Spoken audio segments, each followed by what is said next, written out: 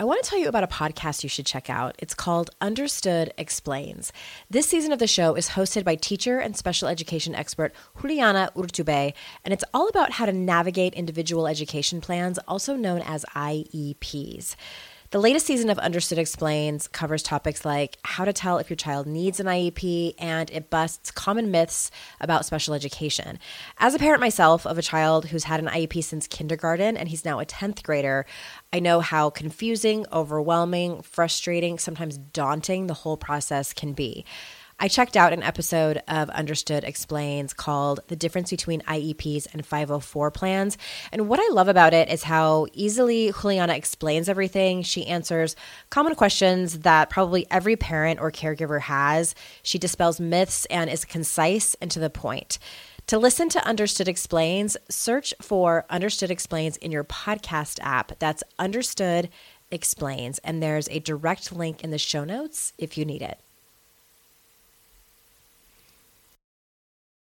Lean in and get curious about, why am I doing this? What else could I be doing? What does my friendship circles and social circles look like? The last one I would say, are you going to break a promise to yourself? So if you say, I'm going to do dry July or take a break, I'm going to try this. And if I can't be successful or I quote unquote fail, that is giving me information about maybe my relationship with alcohol is a lot more serious because I was unable to keep my 5-day dry spell promised to myself. And that doesn't feel good. You're listening to Make Some Noise podcast, episode number 516 with guest Michelle Smith.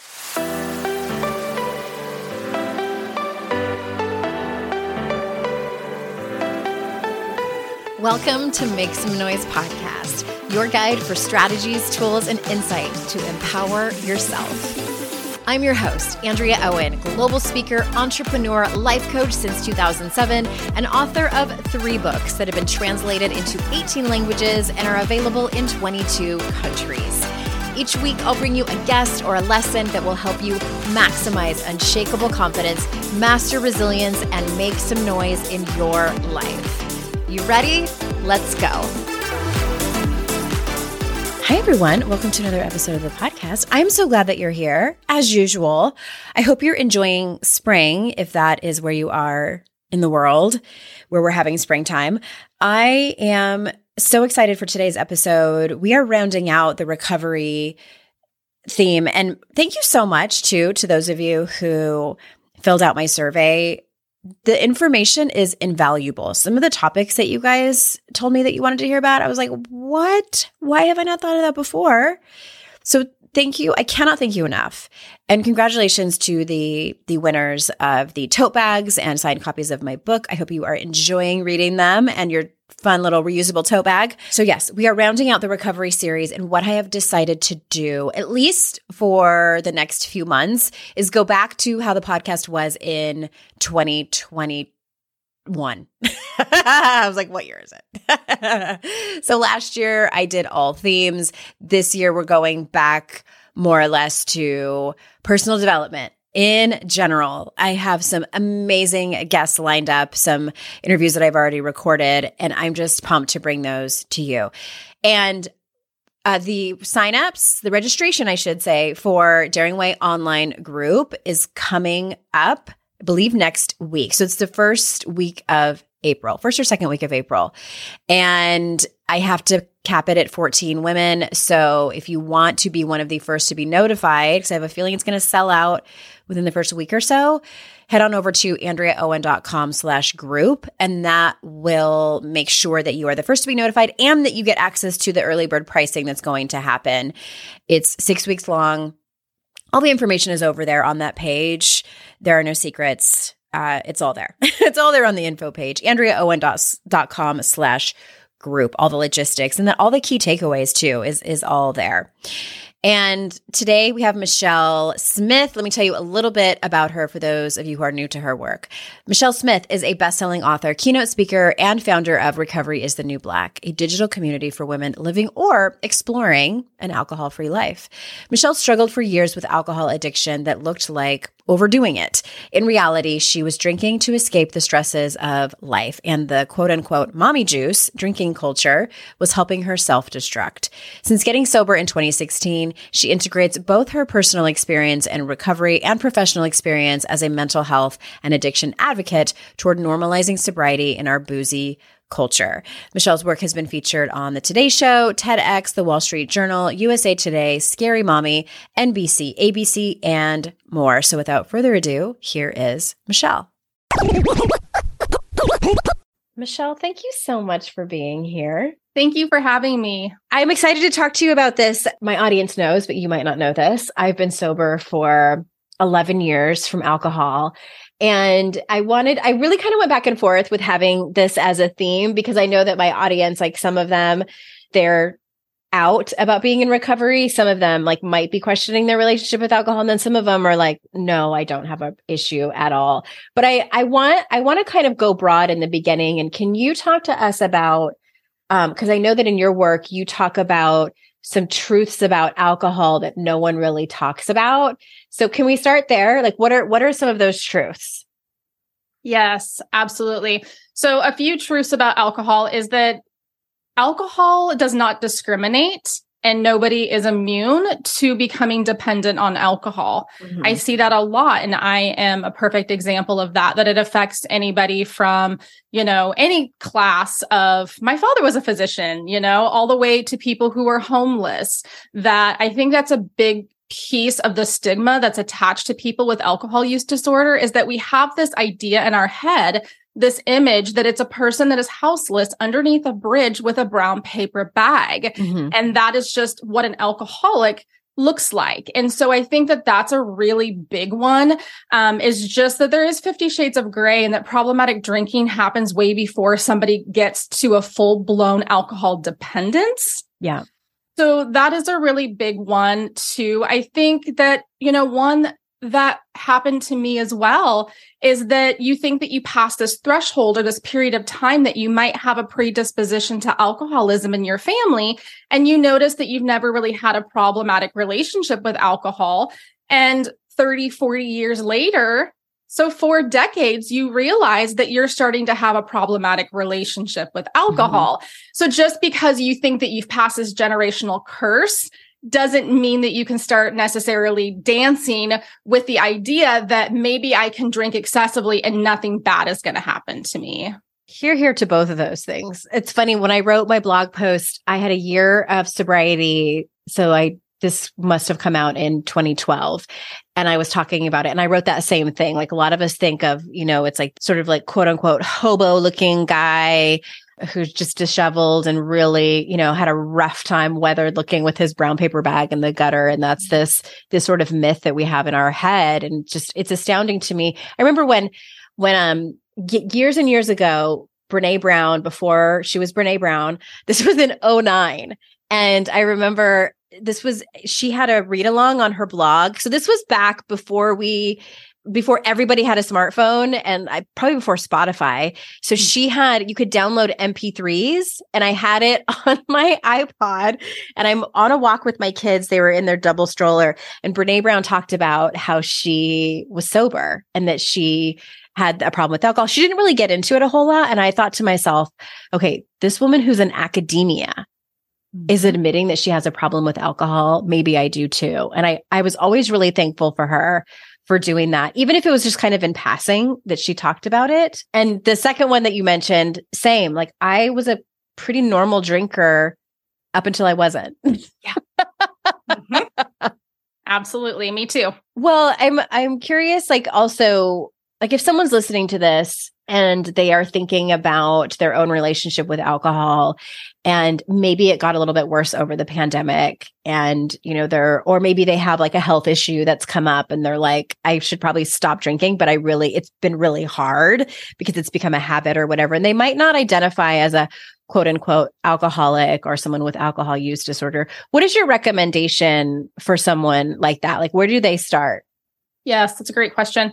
I think the best place to start is starting to get curious about your patterns and your habits that are associated around drinking. So awareness is such a huge piece. When do I find myself drinking? How often? How do I feel before, during, and after? Does my world revolve around alcohol, where I have a lot of great relationships, but they don't have substance?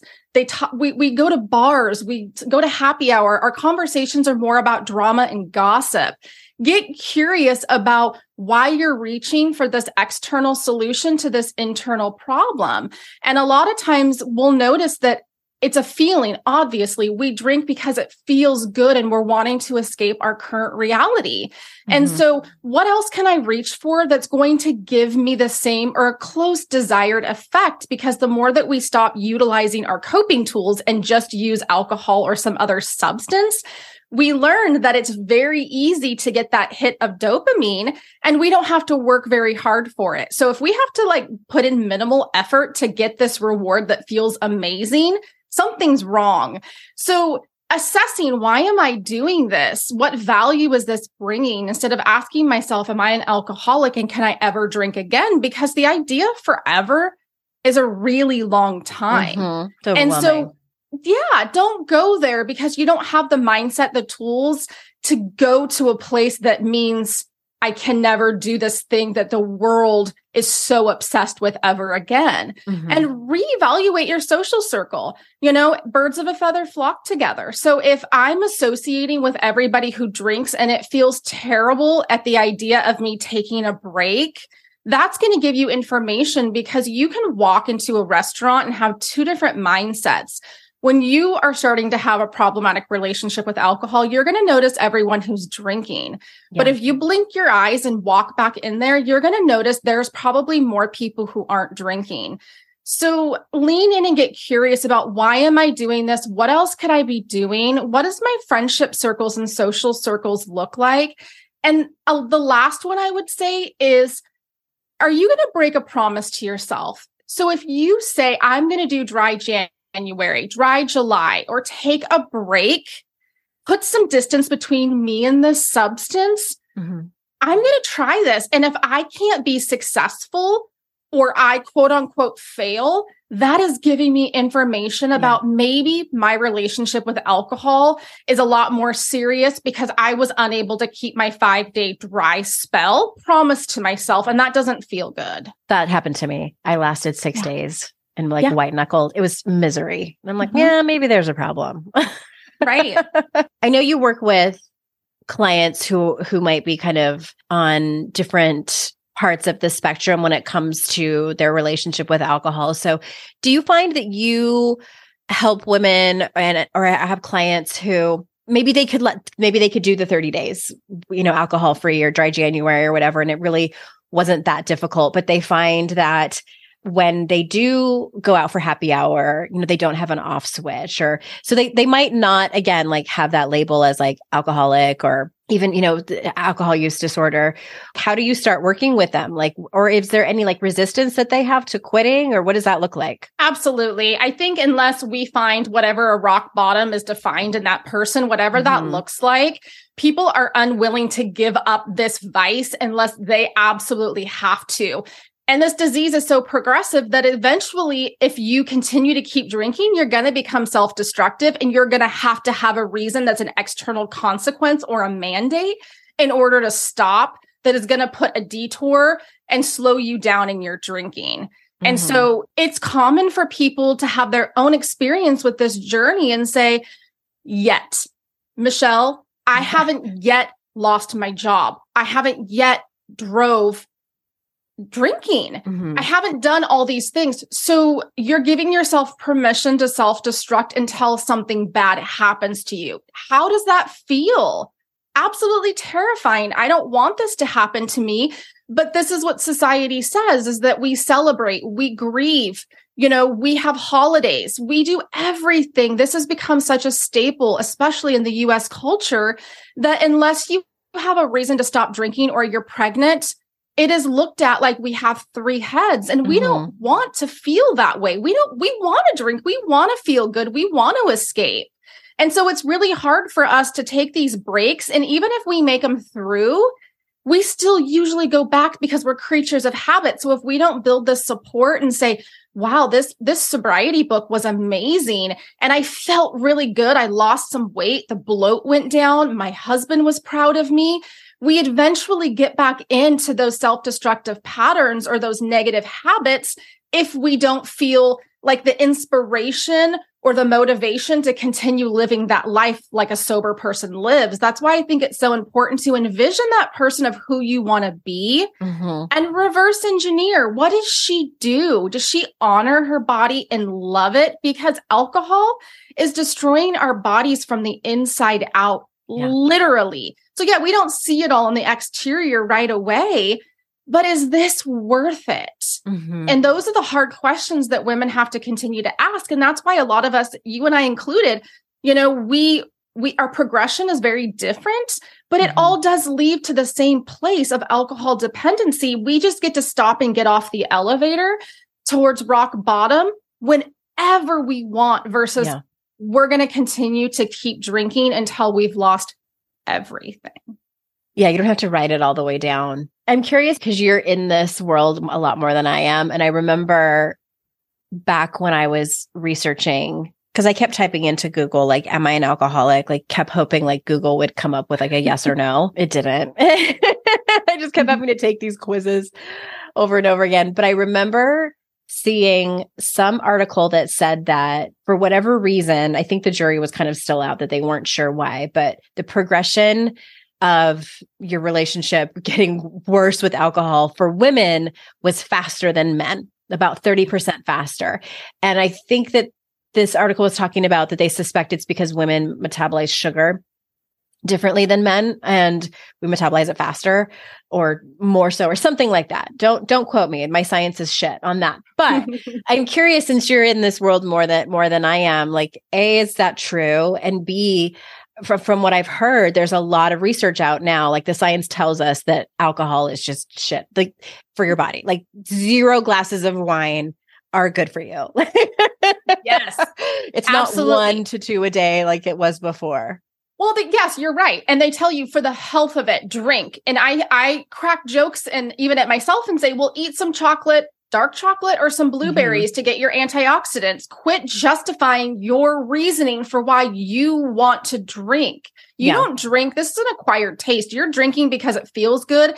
And life is really hard. And we endure a lot of really hard hardships. And bringing it back to women, we drink a lot of the time for emotional reasons. We're feeling depleted, overwhelmed, overextended. This idea of modern day motherhood is completely different than the previous generations that my mother, my grandmother had. We are literally always setting ourselves up to fail. The expectations that we have for ourselves are landing us women in psychiatric units, in inpatient treatment programs, losing our kids. It is absolutely awful. And so I think big alcohol really saw this underserved market of women called moms that they hadn't gotten their hands into yet. And their brilliant marketing ploy of mommy juice and mommy wine culture, I don't think I've ever seen any commercial or ad where they've had to market because wine moms do it for them. We wear the t-shirts, we do it all. We're walking billboards to say life is really hard. When I had my daughter, I was greeted to the hospital with 8 bottles of alcohol and said, welcome to motherhood. It's extremely hard. Drinking helps. Yeah, it does for about 10 minutes during witching hour. And it took me a year to crack that bottle open and to see that survival bottle that I never needed in a different light. And so if we're not addressing why the distress, why the pain, why the grief, why the overwhelm, we're going to continue to keep drinking. And if we look at how it's been marketed, everywhere that the woman goes, the alcohol follows. And that goes for yoga. We're supposed to be leaning inward, not outward. We go to the spa and there's alcohol. Target has it blasted everywhere. So when you see those subliminal messages and it feels good, and that's our quote unquote self-care, there's nothing that is self-care about drinking a carcinogenic that is the 3rd leading cause of cancer, and that we put in our gasoline, our tanks to drive our cars around. It is literally poison. And there's such a divide between people who can drink and people who can't, because people like me that are standing up and saying, I am pro sobriety. I'm not anti-drinking, but I'm not going to stay quiet in my disease because too many women are dying for me to stay silent in my sobriety. Yeah. And that took me years to be able to build that confidence, because if I don't say that, my inner self will remind me it wasn't that bad. You just had 6 years. One glass isn't going to bring you back into, rock bottom. Mm-hmm. And I have to shut that noise down, even though the world around us is telling us that it's okay to drink. Just don't overdo it. Mm-hmm. And it's not about willpower. We just don't have the ability to say no. And we're not working with the same judgment that we said at the beginning of that evening that said, we're only going to have one. Well, all those bets go out the window after we've had one, right? I've never made one good decision while drinking like more than a couple glasses of wine. Never. Absolutely. Well, now I'm curious about your story. So like, so you worked in the field long before you got sober, right? Yes. Okay. So then what happened? What was kind of like the tipping point for you that made you understand that you needed to be completely abstinent from alcohol? Yes. I had the perfect example of what not to be is how I looked at it growing up in a family of alcoholism running really thick. So I could have said I didn't have an excuse. I could have just continued on with this generational curse and just joined the best of them. But I had that perfect example of what I didn't want to be. And so I stayed away from it until my mid-30s, and insert having my first child and being a workaholic really turned into, wow, I don't really know my worth here. I've wanted to be a mom, but I feel like a bad mom because I'm working, and I feel like a really bad mom because I'm an employee and I'm running these companies. And so it was a really hard push and pull. I just honestly felt depleted. Mm-hmm. My mom had just passed away as I was learning to become a mother myself. So there was a underlying bereavement that was going on. My husband was deployed to war. I had my first stroke. I was undiagnosed with postpartum depression. There was a lot of moving parts going on, but I am a very fast-paced, got to keep going, moving and shaking. There's not a lot of time to be sad. We can do that, but we have to pick ourselves back up and keep going. So wait a minute. I'm stopping for a second. Your mom died. You had your first child. Your husband was out of the country, and then you had a stroke. Yeah. Holy shit. No wonder you were drinking. Yeah. And it was just like those survival bottles was like, wow, I'm going to bust open one of those. Mm-hmm. And then, friends would come over, and instead of me saying, no, thanks, I don't want a glass of wine, I would always say, I want a coffee. I started changing that. You know what? I do deserve that glass of wine. I would love for you to bring one over. Mm-hmm. And your mom just died. Of course you want a glass of wine, Michelle. Isn't that how we grieve? That's acceptable. Just like airport drinking at 5 o'clock in the morning, nobody bats an eye. Mm-hmm. So there's these ideas of what is normal drinking and accessible drinking. And I fell through those cracks for a period of time until I was dependent, and I think it's so important for us to say, support people who want to take a break the way that you do when it's dry January. Honor a person's request to not want to drink and to pass up, because we don't know why they're doing that. It doesn't mean because they're shaming you for what you're drinking. It could be a health issue, a religious reason, a challenge. It could be a medical reason. It could be because they're dependent. And the hard part for me in all of this is that I knew better. I do have the credentials. I am an educator. I do this professionally. And again, it goes to show that I fell through the cracks, and I was teaching relapse prevention classes and inpatient treatment programs.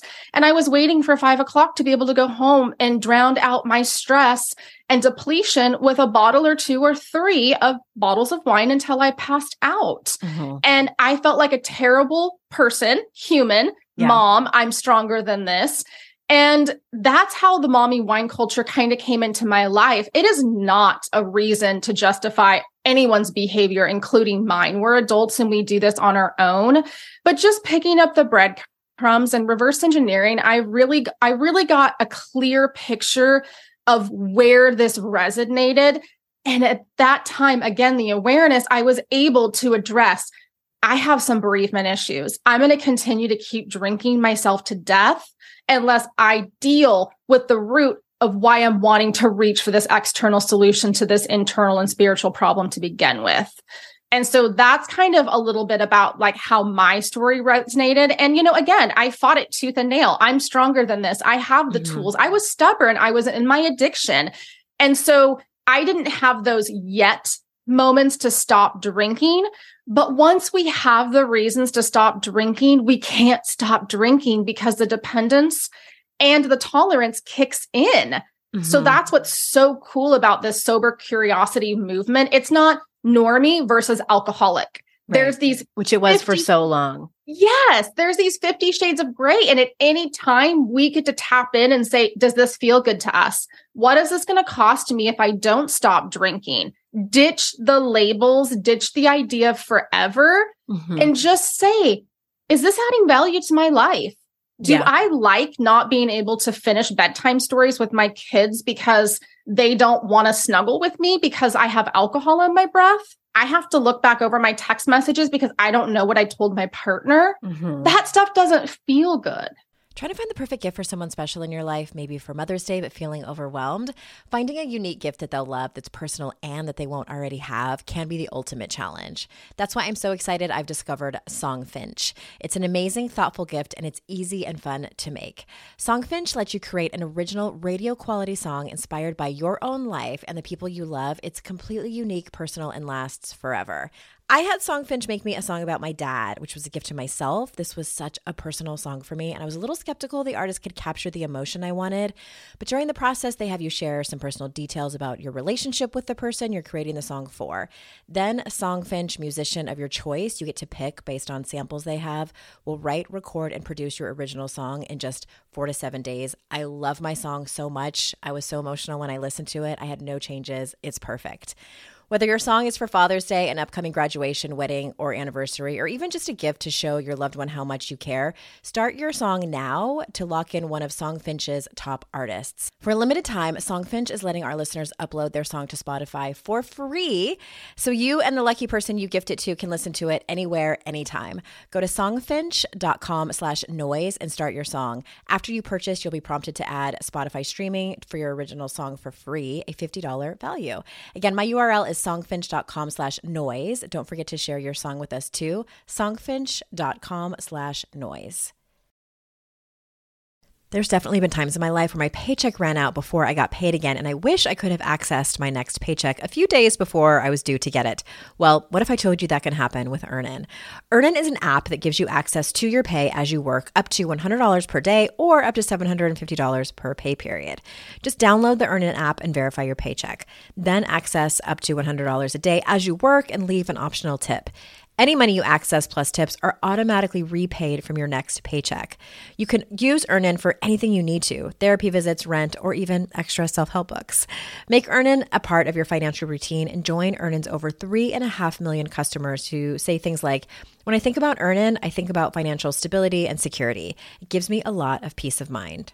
Download Earnin today, spelled EARNIN, in the Google Play or Apple App Store. When you download the Earnin app, type in Noise under podcast when you sign up. It really helps the show. Noise under podcast.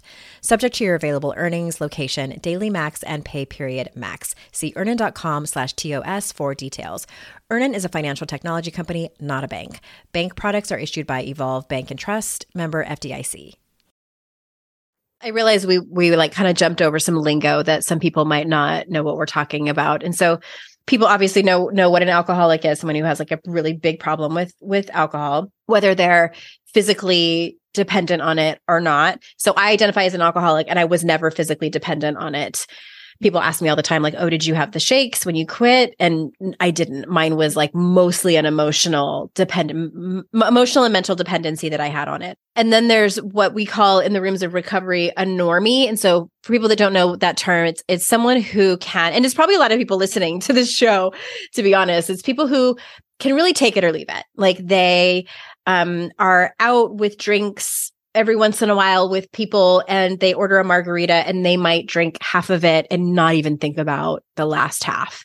So for someone like me, and maybe Michelle, if I can speak for you, I would be staring at that drink thinking like, why on earth are they not finishing it? Like, where is the server? I need to order another drink. I wonder if it would be weird if I reached over the table and asked them if they were going to finish it and I just finished it. Or maybe I should just reach over and not say anything, like, and just, like that's the difference in thinking. And so when you're saying 50 Shades of Grey, and it's a conversation that has really started happening over the last, I would say 7 or to 10 years, of the in between. Like, you don't have to identify as either of those. Like, there's so much in between.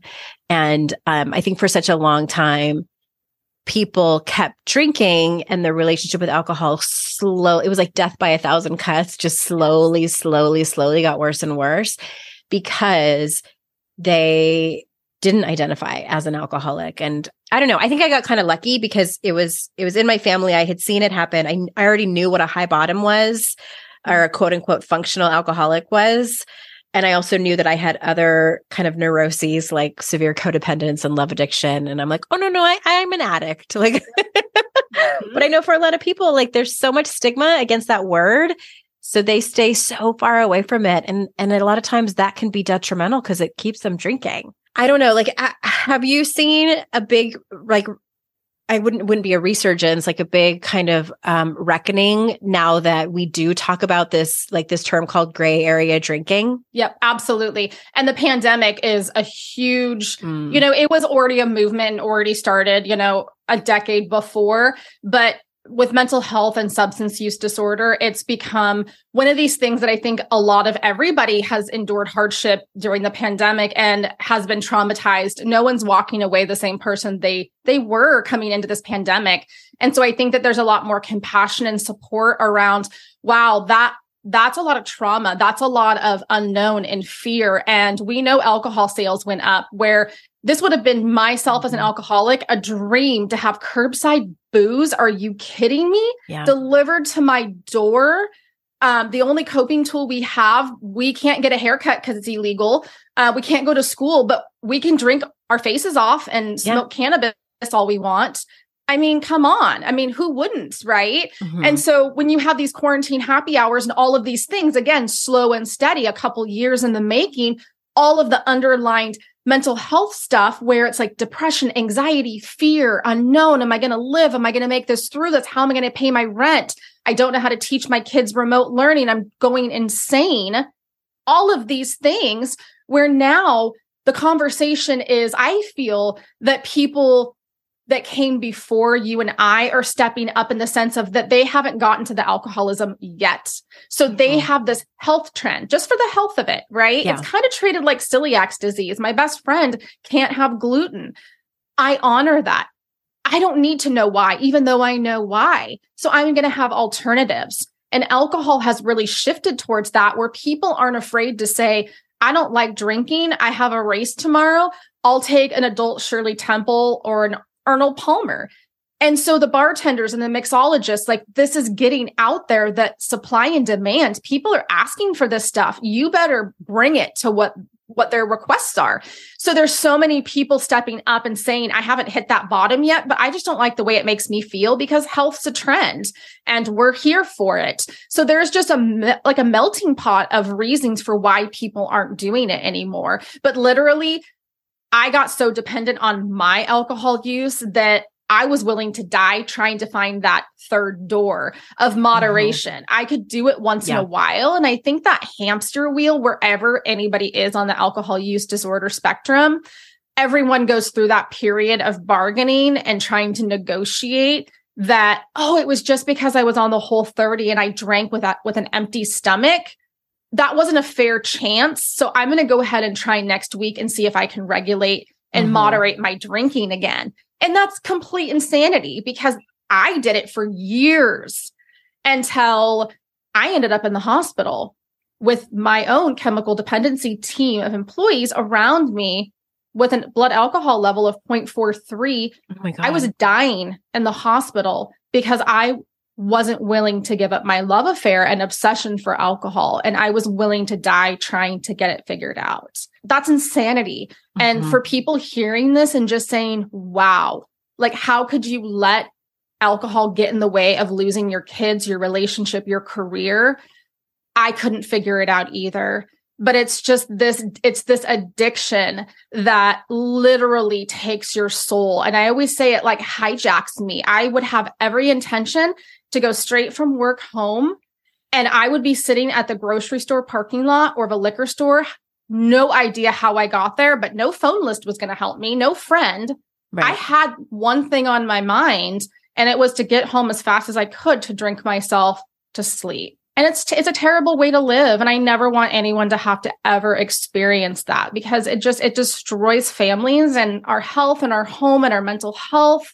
That having these conversations, and even the digital community, it's so awesome to see so much support and awareness and education around the consumption of alcohol. It's so hard to explain that feeling that you just talked about, that little anecdote about making all these excuses in order to justify, going to the grocery store to get more. And I now have so much more compassion for, heroin addicts and people who have these really egregious circumstances and who are judged so much. It's like, what is wrong with these people? Why would they even try it in the first place? I can never understand. And I'm like, I'm gonna stop you right there, because it's exactly what you just said. Like, you can never understand.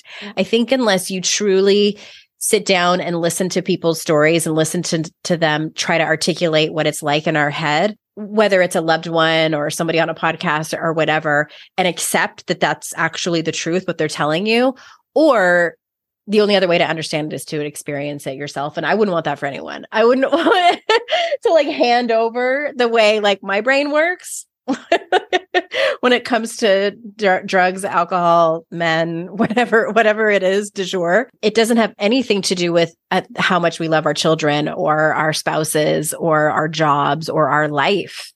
And it has everything to do with just the way that we are wired. And not everybody is like that. And so be grateful if you're listening to this. And that's not how your brain is wired.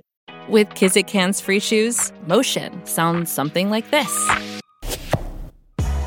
Kizik helps you experience the magic of motion.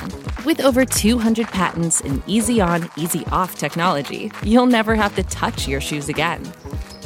There are hundreds of styles and colors, plus a squish like nothing you've ever felt. For a limited time, get a free pair of socks with your first order at kizik.com/socks. When it comes to raising kids, there's so much to consider. Things like, what do we feed them? When do we feed them? How do they sleep? What does it look like to raise kind kids? How does their nervous system work? How do I keep myself calm? What are my triggers? There's so much that comes into play, and we are distilling all of that information for you at Voices of Your Village podcast, where we bring experts in the field of early childhood and education and psychology and across the board so that you don't have to comb the internet for information. You get to show up and hang out and have shame-free, judgment-free conversations and insights into what it looks like to raise kind, empathetic, emotionally intelligent humans. I'm Alyssa Blask Campbell. I have a master's degree in early childhood education. I'm a mom of 2, and I am walking this journey right alongside you doing this work. Come hang out with me at Voices of Your Village, and we can dive into real conversations with actionable tips. We're kind of touching on something that I want to make sure that I ask you about, because I know that in your work, you talk a lot about boundaries.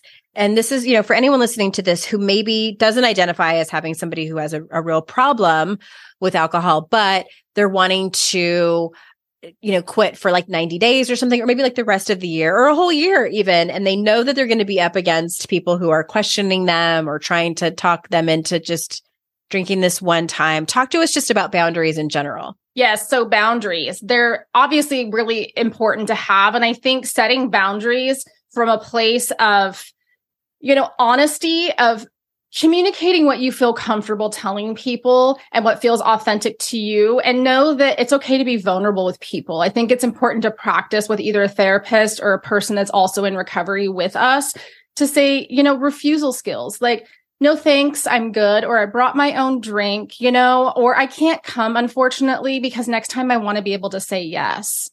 having those opportunities to practice, because it's not always going to be the way that it is. It's uncomfortable and we feel like we're missing out and we have this fear that we're going to be judged. We're judging ourselves for everybody. That there's nothing wrong with saying no, and that if I have to go into a room that I really don't want to go into and I have to alter my state of reality in order to want to participate in this event or this conference or conversation, I'm in the wrong room if I have to literally change who I am in order to tolerate it. And so it just comes down to just being honest, getting to know you and why you're doing what you're doing. And if you're passionate about saying, you know what, alcohol is getting in the way of me living my best life. I don't know how I got here. I'm really confused. I don't know if I'm ever going to drink again or not. But for today, my family comes first and my mental health comes first. And I really like the way that I show up in my life and in the world by switching the beverage that I have in my hands and just being okay with just saying no, because no is a complete sentence. And that was the number one boundary that I put up. I'm a justifier. I feel like I have to explain myself for why I'm choosing not to drink, because I already think they're going to judge me as I'm not going to be fun and cool, you know? And it's so far outside of our head. We just get so wrapped up that that's not even the case. And, you know, if it is the case, then they're not somebody who's going to root for you and who's supporting you, because this is a health issue. Yeah. And if they're not going to support the fact that this isn't good for you, your mental health and your health and longevity of your life, we need to reevaluate where they fit into your life. Yeah, unfortunately, that happens. And it's tough. It really is. Like, I'm honest with people and I say, yeah, I get invited to less things because I don't drink. And I think that people assume that I'm judging them because they do. And 10% of the time I am. Especially if I see someone who has like a similar story to mine and I'm like, I know where you're headed. Let me know if you want to talk about it. I'm here for you. But 90% of the time, it's like, I don't really care. Like, I know how obsessed our culture is with alcohol. Like, I get it. I've been there. But yeah, I get invited to less places. But I wouldn't trade it for anything. Like there's so many ideas out there. Like, if anybody is struggling with like what to say, if you're going to go to that party and you know that you're going to be offered alcohol, like just Google what to say, how to say no to alcohol. There's tons of information out there, but I make a joke out of it. It really kind of depends, but I tell people no. And if they like press it, I'll be like, trust me, you don't want me drinking because I'm going to end up trying to make out with you and your husband and then showing everybody my boobs. And like most of the time they're like their eyes are just like, I can't tell if she's kidding or not. And I'm like, I'm not kidding. Like, that's true. Yep. I'm fun, sober, times that by 100. And I go off the deep end very, very quickly. You're so funny. I do that too. But you know, that takes time. It takes, recovery. It takes honesty. It takes confidence in your recovery too. Confidence is the number one thing. And it is so, once you get that sober swag and that like swagger, when you become unstoppable, because now you're a person who identifies as a non-drinker who is proud and not embarrassed to stand behind that. Like, no, I do some really messed up crap when I drink. Trust me. Oh, I got you. I'm not going to waffle on the idea of just not answering the question and being like fumbling. Like, we've gotten past the point where we don't want to drink. Yeah, sure. We probably would. Right. If I could drink normally, hell yeah, I'd be on it. Same. But I can't. And so I've gotten past that whole 50 shades of gray where I'm negotiating and bargaining and trying and looking for that third door and looking for moderation. Like, so it's easier for me to have the confidence because I've made my decision. I am a non-drinker and I'm a better person and I love myself more and I want to live more than I want to die. So my refusal skills and my ability to show up and be confident about, you enjoy your beverage. I have mine. Thank you for thinking of me. I'm ready to karaoke at 7. Let's go. This is going to be fun. Right. So just giving them that ease that everything's good. I'm still a lot of fun. And they're going to make their own judgments and they're going to come to their own conclusions. But you're right. We're going to lose people. We're going to lose social circles. But guess what? That gives us an opportunity to have new experiences, new relationships and friend circles that we wouldn't have had because now we have so much more time that we feel like we're giving up everything in order to remove alcohol. And that's so not the truth, even though it feels like that. But when we've been doing something for so long, it becomes our whole world. And so, yeah, everything that we do is circled around alcohol until you stop doing it. And then everything in your life becomes things that people are doing that are non-drinkers. And it's glorious. It's just getting to that point and trusting in the process. Exactly. I'm super curious about this, and maybe it gives hope to people out there. Do you work with people who truly can moderate, who maybe their drinking has just become a bad habit and they don't actually have alcoholic thinking, or do the majority of people that you work with end up being abstinent for forever? Personally, my professional experience and just people that I've known in my life personally, I have never met one person that has been able to successfully moderate their alcohol consumption for a period of time. I think when we get addicted to any addictive substance, it's just a matter of time before we're completely hijacked and addicted and dependent from a substance. So I think there's difference in years and spans and tricks of the trades and programs and, coaches that will try to do hypnosis and, all of these other things. I'm just a believer of, I work a lot with people who have a dependence, who know that they have this vice. Yeah, they still don't want to give it up, but they have to go through their own process of moderation in order to come to the conclusion that alcohol is problematic in their life. And nobody can tell them that. No judge, no child protective services, no partner, no addiction counselor, that this has to be their own experience. And so I've personally never seen somebody be successful. And I think asking yourself the question of, why are we holding on to this thing? Why is this so important to you that you're willing to fork out tens of thousands of dollars in coaches and oils and practices and jumping over broomsticks and blowing out purple candles? Like, why? Why are you trying to do this? It is destroying your body. Yeah. Why? Right. What value are you getting from moderating? Exactly. I'm going to say this for anyone out there who's listening who might resonate with this. And I'm curious what your thoughts are about this, Michelle, when I say it. Like, when I would think about moderating, when we're kind of like in that place of like, okay, I think it's a problem. I know that there are sober people and I know that there's programs out there, but that sounds excruciating to not drink. But then when I would think about moderating, I'm like, I don't want that either. Like, I don't want to moderate. Like, I want to drink. Like, I want to, I always feel like many of us have this motto, like, if one is good, then five is better. And I think that way still about so many things. Like, my husband is aghast at how many ibuprofen I take. He's like, you're... And I'm like, what? I don't know what part of my brain thinks that I am so special that I need more than like the average person. But it's something, again, about the way that I'm wired. But I have no interest in moderation. That sounds excruciating to me. And the way I describe it, because I think everyone has been in this place. So say you're at a social event and you have to pee. And you, on the drive over there, you had to pee, and then you get there and you're like, oh my God, where's the bathroom? And you run into someone and they're talking to you and they're talking really slow. Like, what are you thinking about? You're not present for that conversation. You're thinking that you need to pee. You're thinking, when is this person? I need to I'm going to have to interrupt them. I'm going to need to, and you're kind of looking over their shoulder. Like, is the bathroom that way? Is that the men's restroom? It's like, you become obsessed with finding a bathroom.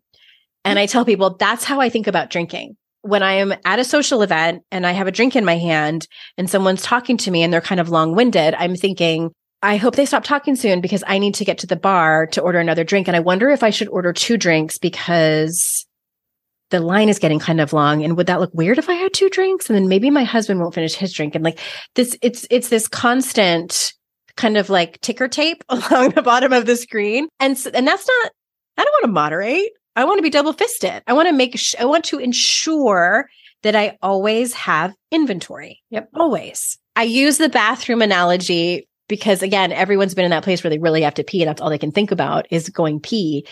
And so that is what I mean when I say that we become obsessed, and that is no way to live. Like, can you imagine like living your life having to pee all the time? Like, it'd be awful. I did. I mean, that's how at the end of my drinking, I was like that. Like, I mean, moderation sounds terrible. It's a terrible idea for me. It's like to measure, to put the cork back in a wine bottle and put it on your kitchen counter. Are you kidding me?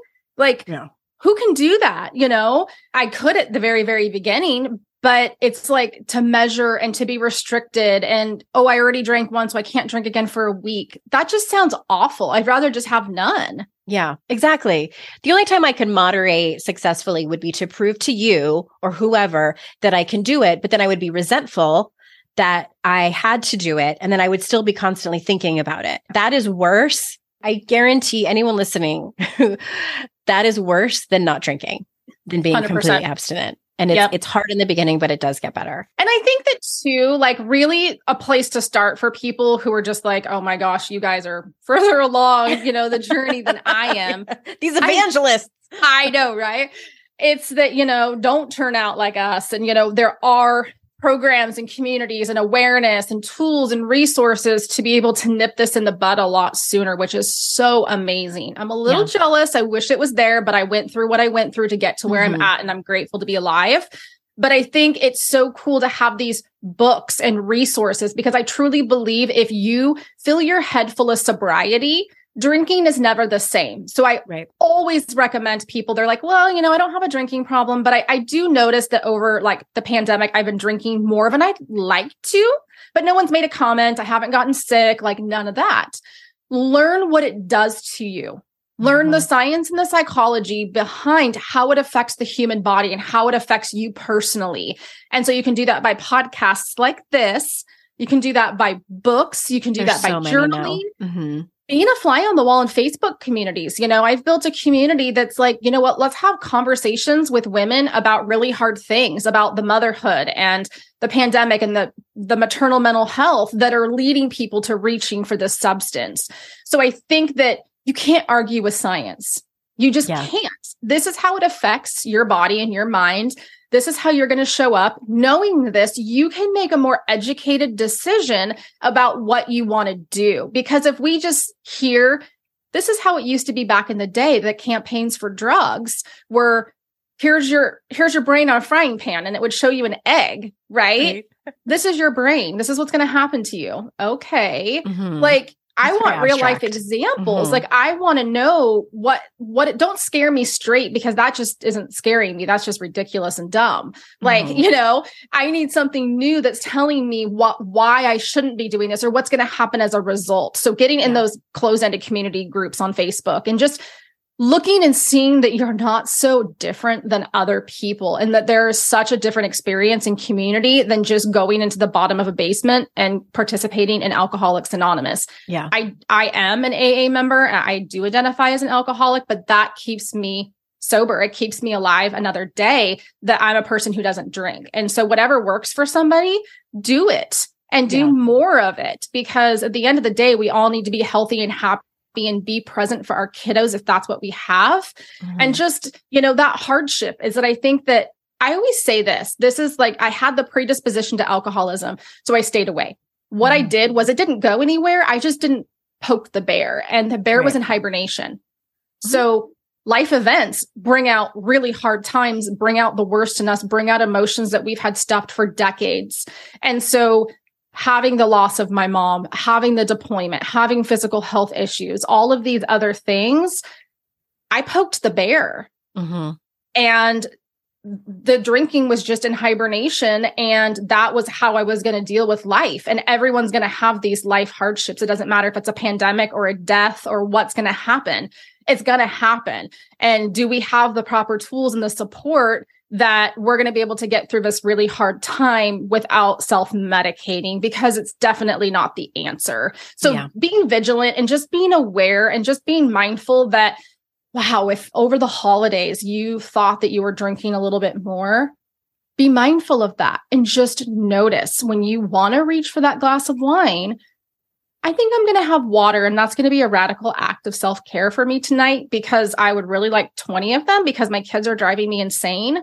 But I can't show up for that insanity of being with my kids if I'm just going to tap out, because guess what? We signed up for this job. It's called parenting. And my kids ran the ship, the boat, whatever you want to call it, where they were just running a ray. And so I literally had to take a parenting class in order to get control back of my household, because I would just, I'm done. I'm tapped out. I'm going to drink, eat fruit snacks, color on the walls, do whatever you have to do.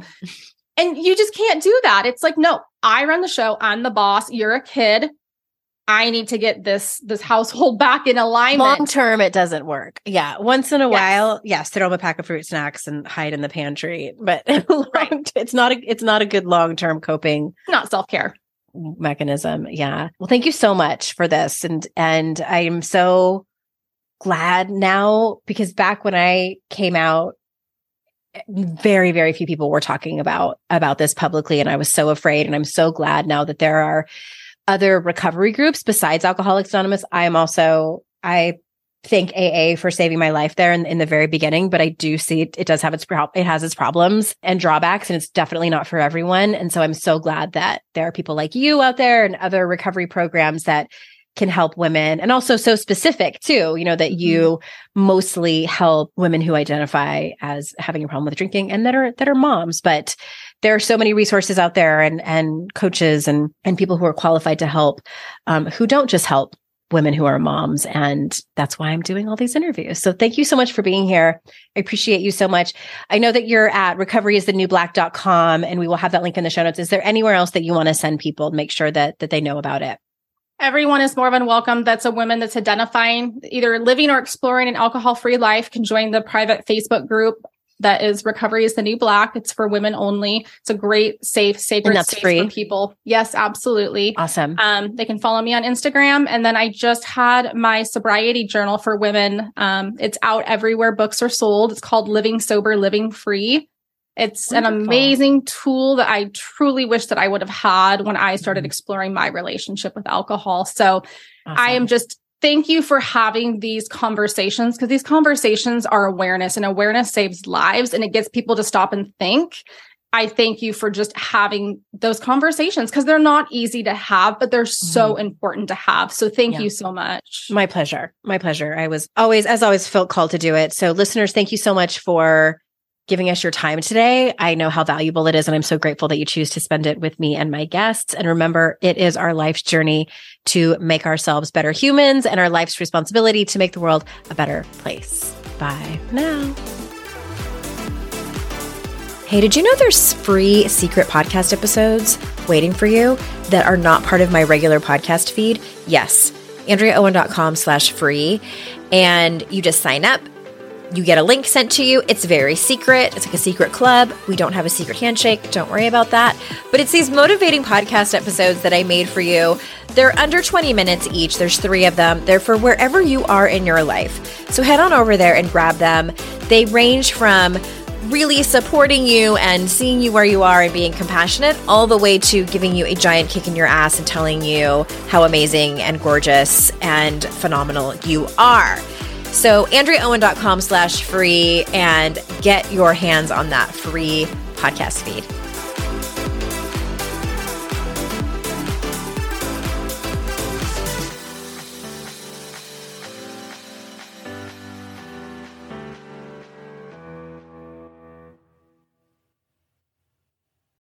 Well, hey there, busy mama. Are you looking for ways to make your life easier, your home less chaotic, and at the same time add more joy to your life? My name is Deanna Yates, and I'm the host of Wanna Be Clutter-Free, a podcast all about letting go of the stuff we don't need in our lives so that we can focus on what truly matters. Don't worry, I'm not going to tell you to throw it all away or make you feel guilty about keeping something you love, no matter how many other people don't quite understand it. But I will give you practical and, more importantly, actionable advice so that you can make progress right away. And you won't just hear it from me. There are amazing guests too.